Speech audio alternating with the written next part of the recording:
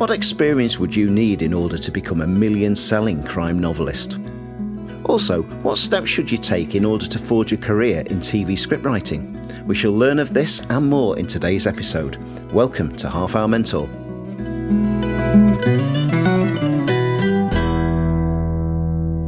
It's Ian Cleverden here, and welcome to the audio podcast series designed to help anyone who wishes to further themselves with their personal hobbies and professional development, the focus in this series being on the creative arts. This week, I am delighted to welcome Simon McCleave to the podcast. Simon's a million-selling crime novelist whose first independently published book, The Snowdonia Killings, was only released in January 2020 and reached number 1 in the Amazon UK book chart. He has since had over 20 books published, which includes 2 from his recent Anglesey series published through HarperCollins. He was originally born in South London and after leaving university worked in many roles in TV. He was a script editor at the BBC, a producer at Channel 4, and then stepped into the world of script writing, working on such notable programmes as Silent Witness, The Bill and EastEnders to name but 3. You can hear about how he developed this career and took the leap into crime fiction writing in my interview with him. I first came across Simon purely by spotting his books in the Amazon chart back in 2020. I took a chance on trying one out and became hooked into the flawed characters and the fabulous storylines he creates. I went to Bangor University in North Wales many years ago, so was drawn into the locations as well. That gave me a bit of a trip down memory lane, although thankfully I didn't witness any of the crimes at the time. I was really keen to learn about his career path from TV to novelist and how he manages to create such cliffhangers in his stories. You're in for an absolute treat whether you're a reader, writer or just someone who's interested in career progression. So let's get into the interview. Simon McCleave, welcome to Half Hour Mentor. Hi Ian, nice to be here. Let's go back to your teenage years then. What was the first job or career that you felt you wanted to do? From a very early age, I wanted to be Martin Scorsese, and win an Oscar to be a film director. So that was really from sort of mid to late teens. I knew I wanted to work in the film business. I wanted to be a film director or a producer or a writer or something like that. And I loved movies, and I just wanted to kind of be involved in that. So that was my aim from very early on. What was it that drew you to that?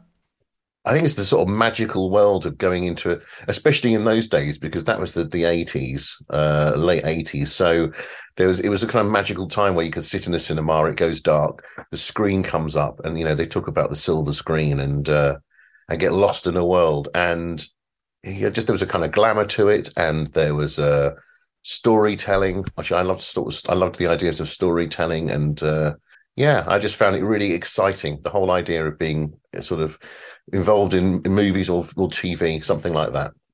Totally understandable. So obviously we'll explore your journey with books, but I think there's quite a big journey to explore from that. So what educational path did you take? I went to the same school for a long time in South London and did my A-levels, and then I went off to the Exeter University to do a degree. So, what did you study? History and English. What drew you towards that? If I'm going to be very honest, it was like I knew I needed to get a degree to go and get a job.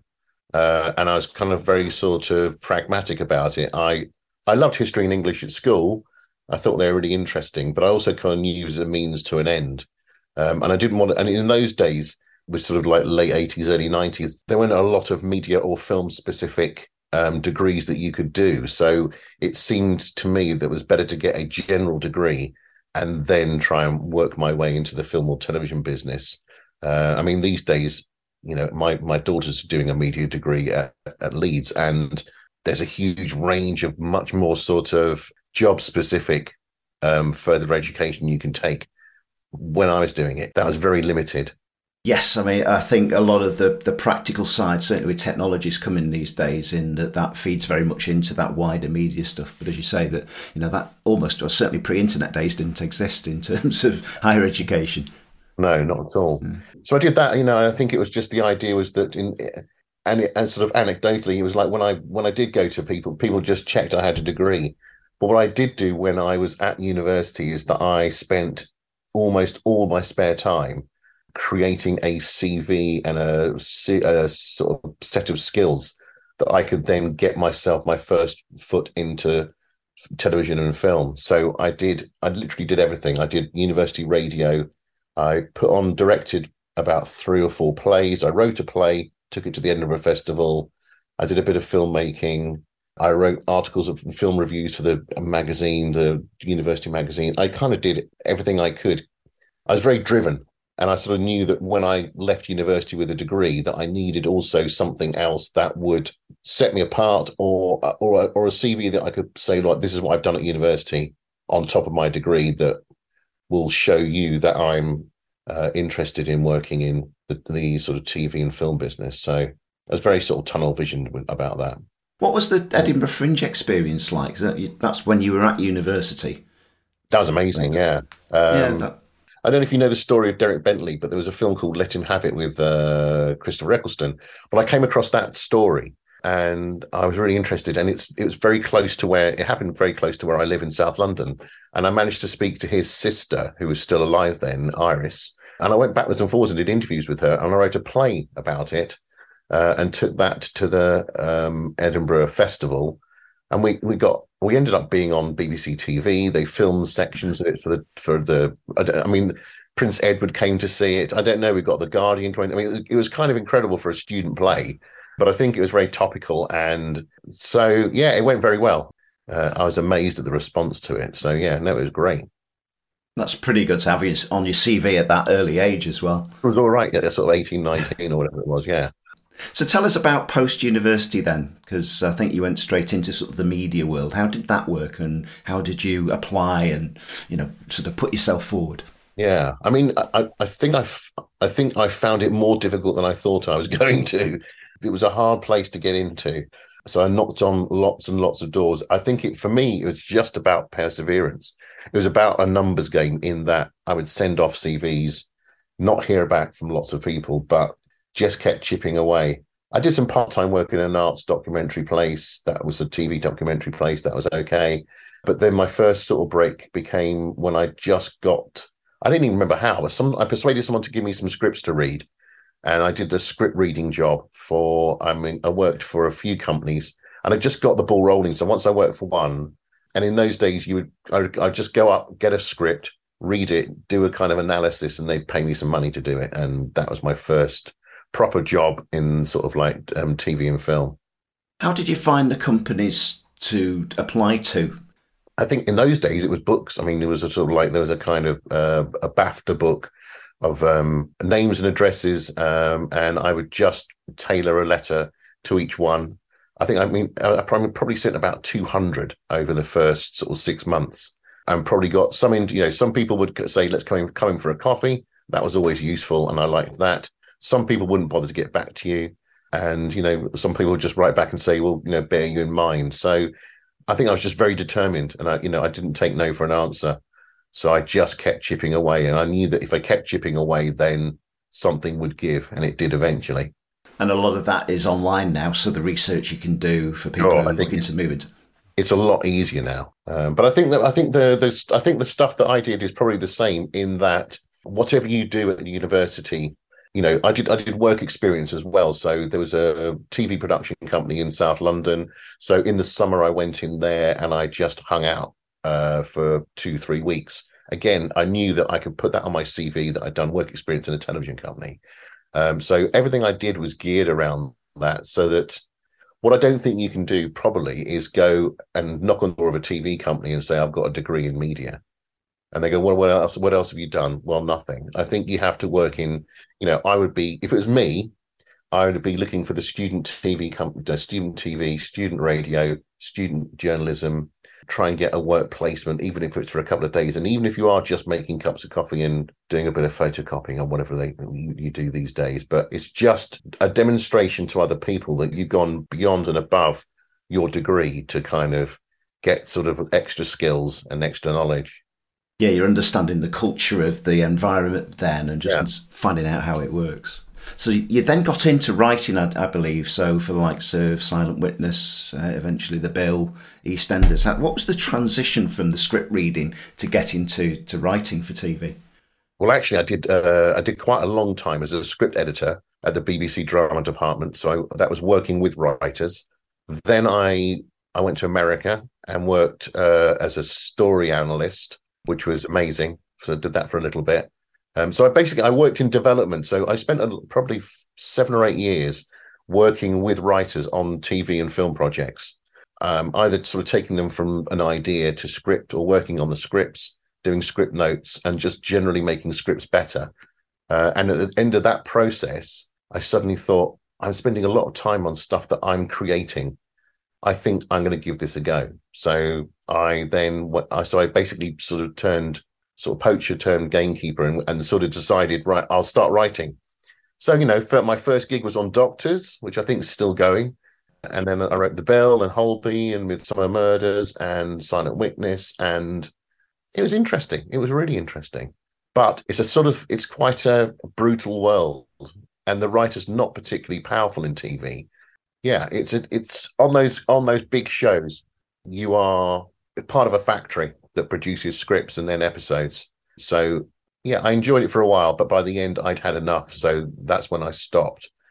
Sort of a little bit burnt out, a little bit kind of disillusioned, I think, in that people would rewrite your scripts and not tell you, and then you'd watch it go out and it would be completely different. Or they'd fire you off a show and then 2 weeks later ask you if you wanted to write another episode. So it was kind of cutthroat. So I kind of just dusted myself down for a bit and thought, right, I'm going to have a little bit of a break from that.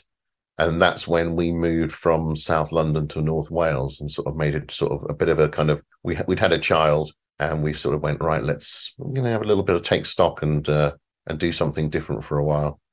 That writing on the likes of Doctors and Holby City and so on, is that in a team collaborative sort of, working environment? Sort of. You would go in for a meeting, sort of like, writers sitting around a table, producers, and then you would get, right, you're doing episode 157, and here's what happens in that episode. Now go and write the script, filling in the blanks, basically, which is all right, but it's not quite as creative in terms of control as I wanted. I wanted to write my own TV series. I wanted to write my own movies. And I had stuff in development, but nothing ever really got to the point where it was being made. So my living was writing episodes of these series, and creatively, not always. I mean, obviously, some people think I'm being a bit churlish, but it was interesting. It was interesting. I learned a lot about writing, which I think has benefited me as a novelist. But also, I think it's a tough world, and you need very thick skin. So yeah, but that was part of my journey, I guess. Probably learnt a lot about human nature as well, I would imagine. Yeah, it's a tricky world. TV it attracts a lot of people with very big egos and people who have their own agenda, and you have to be kind of wary of that, I suppose. So people act as though it's the most important thing in the world, and you kind of have a producer throwing a chair, having a tantrum about something in an episode, and I'm going, this is just an episode of The Bill. You kind of go, you seem to have lost sight of what actually is really important in the world, and it's just a TV show. But some people, for a lot of people, it was like the most important thing in the world. So that's interesting to know. So you moved up to North Wales. Where did your career go from that point? I pretty much had enough then. So I thought I was going to retrain to be a psychotherapist, because I really was interested in psychology and psychotherapy and counselling. And I kind of wanted, I think, having done a career where it's very sort of self-absorbed and arguably a bit vacuous, I kind of wanted to go and help people and do something completely different. I thought, right, I'm going to do something different. So, and while I did that, I thought I'll work as a teacher. So I trained to be an English and media teacher in Liverpool. And I never really got around to doing the training to be a psychotherapist, because I got involved as being a teacher. And for quite a long time, I loved it. I was teaching in sort of tough schools on the Wirral. I went to a couple of schools in Liverpool and then North Wales. So challenging schools, secondary schools, teenagers, and very different to what I'd done before. But there were moments of like, I think you get sometimes with a career like that, you get home and you feel like you've done some good and that you've helped somebody or you've made a difference. And I think that's a very valuable thing to have in a career. Yeah. Interesting. A question I've got for you in a moment is about locations and the research you do for that. I've read all your books. And obviously I was thinking, well, what about Liverpool and so on? It's now all becoming very clear to me that, having lived in those places, because I know a lot of the settings for your Ruth Hunter series, it keeps dashing back to Liverpool on occasions, via Cheshire Oaks and the retail park. Yeah, but what did the teaching sort of give you in terms of the food, if you like, for writing stories? I suppose even though I was teaching, I was, as an English teacher and a media teacher, I was still involved in looking at storytelling. So for me, there was, analysing a book like Of Mice and Men, or looking at plays, or in media, we spend a lot of time analysing movies, TV shows. We looked at scripts. So I sort of was kind of doing stuff that I already knew about, which was storytelling and structure and characters and dialogue. And so I was pretty much teaching what I'd learned within the film and TV business. And I was teaching it to sort of teenagers. And I think, there's a little bit of kudos when they knew that I'd written TV scripts and stuff. And it was like sort of, at least they kind of felt that I knew what I was talking about, and I've been there and done it a little bit. And it was good. I mean, I think my favorite time is when you've got a class that you have a very good rapport with, and you close the door and you're there with them and you're going to do a great lesson and they get loads out of it and it's creative, and it's one of the best feelings in the world, that sort of stuff. And I think what I did also learn is that it's probably the adults that are the problem in the schools rather than the kids in some ways. Middle management, senior management, all that stuff, I think, is actually the internal politics of a school are quite tricky. So I was kind of happiest locked away in a room with some teenagers trying to make movie trailers and stuff. So, well, I think for what you've been teaching there, that's almost, you have continued doing what you were doing before, but just really sharing your experience by the sounds of it, in a structured way. Yeah, absolutely. I spent most of my time, we were doing movie trailers, we were writing scripts, we were watching films, and so it was like sort of I got to kind of share my passion for film and television with teenagers, which was great. Let's look at the book writing then, to your current role. But what was the first book that you wrote, and how did you approach that, and when did you approach it? Probably about sort of 6-7 years ago. I was working as a teacher, and I'd been sort of thinking about writing something, whether it was a script or something. And I've been reading a lot of crime novels and watching a lot of crime. So I kind of was always interested in that. And I just had an idea. And I thought, well, I'm reading a lot of crime novels. Why don't I try my hand at writing a crime novel? And this was completely like, I thought maybe my mum and dad would buy it. So just, in lunch breaks, or, if I was running a detention, I would sit and start to write the Snowdonia killings. So this was during the time of you teaching? Yeah, and just kind of bits and bobs. And I kind of sort of muddled my way through to a first draft. I showed a few people who said, this doesn't really read any differently to the books that I read, Val McDermott or whoever, Peter James or someone, which I thought was relatively a kind of good sign that they didn't seem to think there was much difference between the book I'd written and other crime books that were being published. So that was kind of like in the bag. And I just thought, all right, okay, well, how am I going to get this published? And I still had contacts within the literary world in terms of literary agents and stuff. So I approached them, and people went, yeah, it's okay, but not for us. But no one sort of bit my hand off to have it. And I stumbled across the world of indie publishing and realized that actually, if you wanted to, you could publish your own novel. The more I went into looking at indie publishing, self-publishing, although I like to call it indie publishing because I have a sort of team of people now, I sort of spent a lot of time listening to podcasts and reading literature and talking to people, and kind of thought, right, I'm going to do this. I'm going to set up my own publishing company, publish these books, the first book, and see what happens, I suppose. The first book, Snowdonia Killings, that was indie published. Yeah, no, the whole of Snowdonia series has been done through my publishing company, but it's my Anglesey series that is through HarperCollins. So I have two. I'm a hybrid in that way. I think I spent a whole year listening and reading everything I could find on self-publishing and indie publishing, and realized that if I was going to do this, I needed to know everything about doing your own advertising, doing your own covers, or finding someone to do your covers, marketing, PR, all that stuff, price points kind of. I mean, it was really interesting because it was a complete different skill set.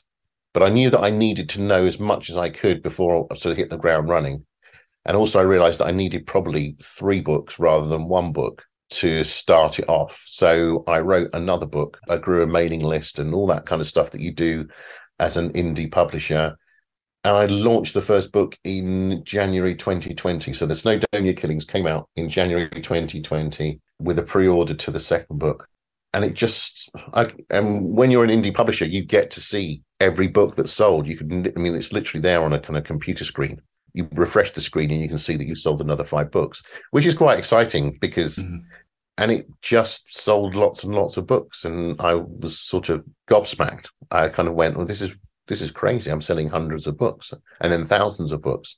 And then I released the next one and the same thing happened again, but more. So I started scribbling away for the third book, which I released again. And I suppose the rest is history. I just carried on through the series and I haven't looked back, I suppose, because people keep buying them. I'm still amazed that anyone wants to read my books because it's sort of a slightly surreal, but I'm not amazed, quite honestly, because of the quality of them, and I want to talk about that in a sec. Just to pick up on something you said before, though, so when you released the first one, Snowdonia Killings, how many books in the series had you written at that stage? Because when I look at it, they seem to come very quickly because I bought the first one when it came out. I had written Harlock Beach, which was the second one, and I had written half of the third one, the Dee Valley Killings. And as soon as I could see that the first one was working, I quickly finished the third book and then started writing the fourth. So I could see it's called rapid release. And obviously what happens is it sort of snowballs.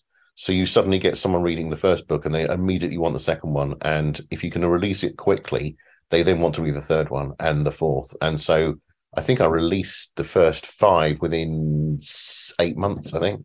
And so by that point, I kind of created a decent body of readers who then wanted the next book. So that's fascinating. How do you approach the stories then and the writing? So, do you storyboard out in advance? Perhaps do you know what the scenarios are going to be for future books? Do you know what the story is going to be for the book you're writing currently, for example?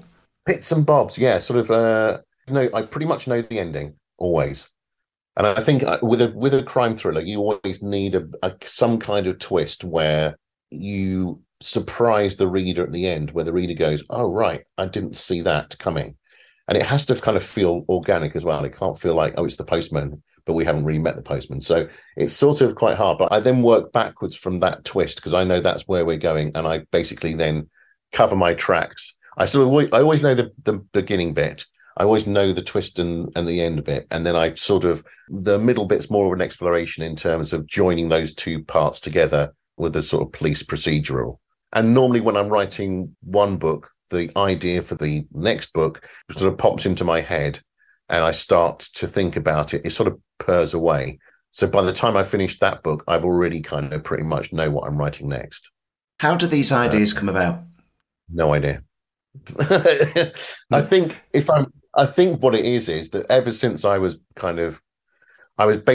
obsessed with murder mysteries and crime and action or whatever it might be. So I have spent 50 odd years reading crime books or watching police TV series or crime series or watching crime movies and I pretty much think that logged away in my head are a million storylines and characters that all the stuff I've ever read and watched. And I think that just pops up and I go, oh, that's a little bit like The Sopranos, or that's a little bit like that thing that happened in The Godfather, or that's a little bit like that stuff kind of just keeps popping up.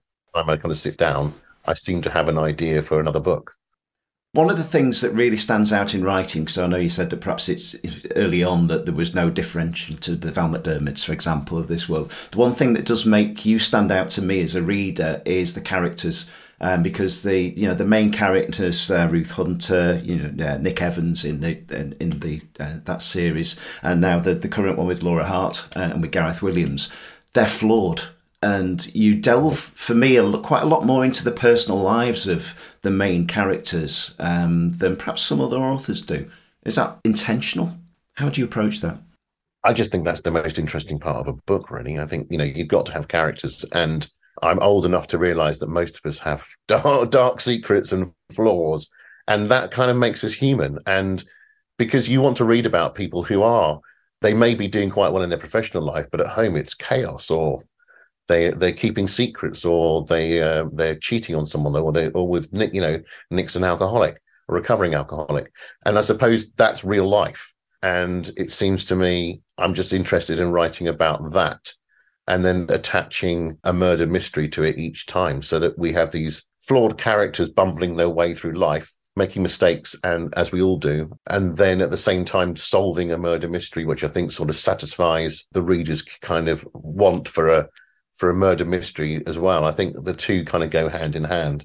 And I take it you're probably a big music fan as well, because there's always a bit of an interaction between the characters on 80s and 90s music. Yeah, no, I love music. Yeah, and I think it's nice, and I think I love the little debates about what they're going to play in the police car, and Nick's sort of like pompous about what he likes, and yeah, no, it's good. I sort of get to draw on my own musical inspiration for each character, so it's quite nice. Yeah. Yeah, that's great. You put a bit of yourself within them. Yeah. That's great. As things stand at the moment, then, and with with publishing, so you've got HarperCollins published the Anglesey series. You have your own company that deals with the Ruth Hunter series. What's the biggest challenge to you in balancing that? The biggest challenge is to keep at the level that I am at the moment, because I have no idea for how long people will keep buying my books. And I suppose I just have to kind of hope that the books that I produce are the same quality and that people will just keep reading it and keeping it fresh. So I suppose sort of thinking, do I need to write a new series maybe in 2024? How many books will I write for the Snowdonia series? I'm writing number 15 at the moment. Do I go to 20 and stop, or do I just keep going while people kind of still buy them in the same amounts each time? So it's all that kind of stuff. Most of the time, I don't really find it a challenge, because I get to do something that I like every day, and making up stories isn't really hard work. So I'm pretty much sit here feeling pretty grateful and lucky and blessed to sort of be able to sit with a laptop and write stories. So I will take all that. And then there's some TV stuff knocking about. The Snowdonia series has been developed into a series.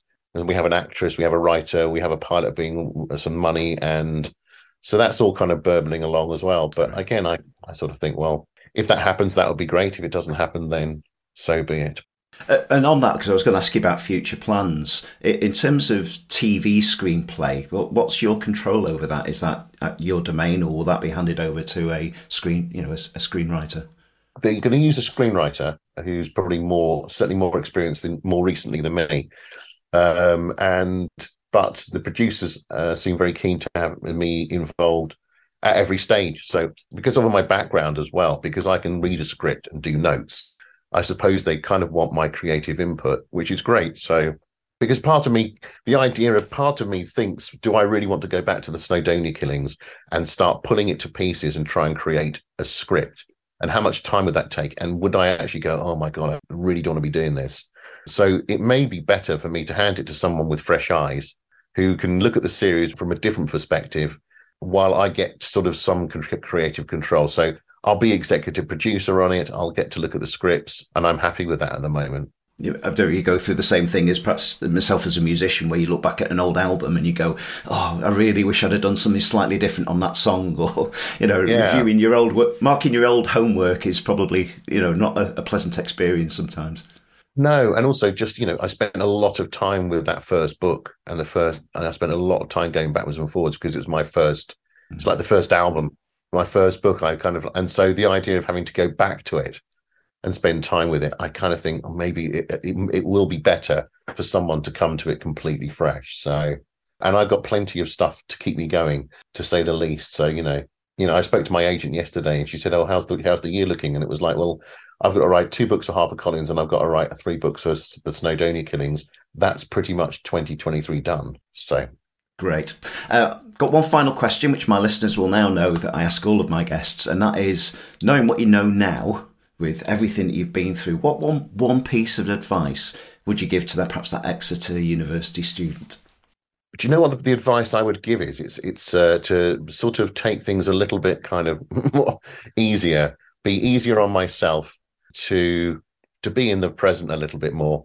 I think I spent a lot of time in my youth living in the future, so pretty much projecting where I would want to be. And I think possibly a life lesson now I'm in my 50s is to, that's all well and good. And I've had a really interesting career and I enjoyed it all. But there are moments where you should just sort of stop for a moment and just enjoy it a little bit more rather than kind of focusing on the next thing. So that would be my advice. Simon, thanks very much for joining us in this and for all your advice and your wisdom. Brilliant. I was fascinated to learn about the different twists and turns in Simon's career, including that long stint in teaching. I hadn't realised that. That's 3 of my guests in this series so far who have spent considerable time in teaching. Having taught within higher education myself, you certainly do learn a lot about character interaction and human nature, ideal material for story or songwriting. It's also interesting to hear about how he approaches his location research, a mixture of personal visits and use of the internet. You can find out even more of Simon's writing technique and some more light-hearted content in a short bonus episode that will be released the day after this one. Make sure you subscribe to the series via your favourite podcast provider to be automatically notified of new episodes. My thanks go to Simon for sharing his journey and taking time out from his hectic writing schedule. You can find a link to his website and his Amazon bookshop in the show notes. If you've enjoyed this episode and the series so far, please do leave a review where you can, and leave feedback through social media by searching for Half Hour Mentor or via the email link in the show notes. Thanks for joining us, and until next time, bye for now.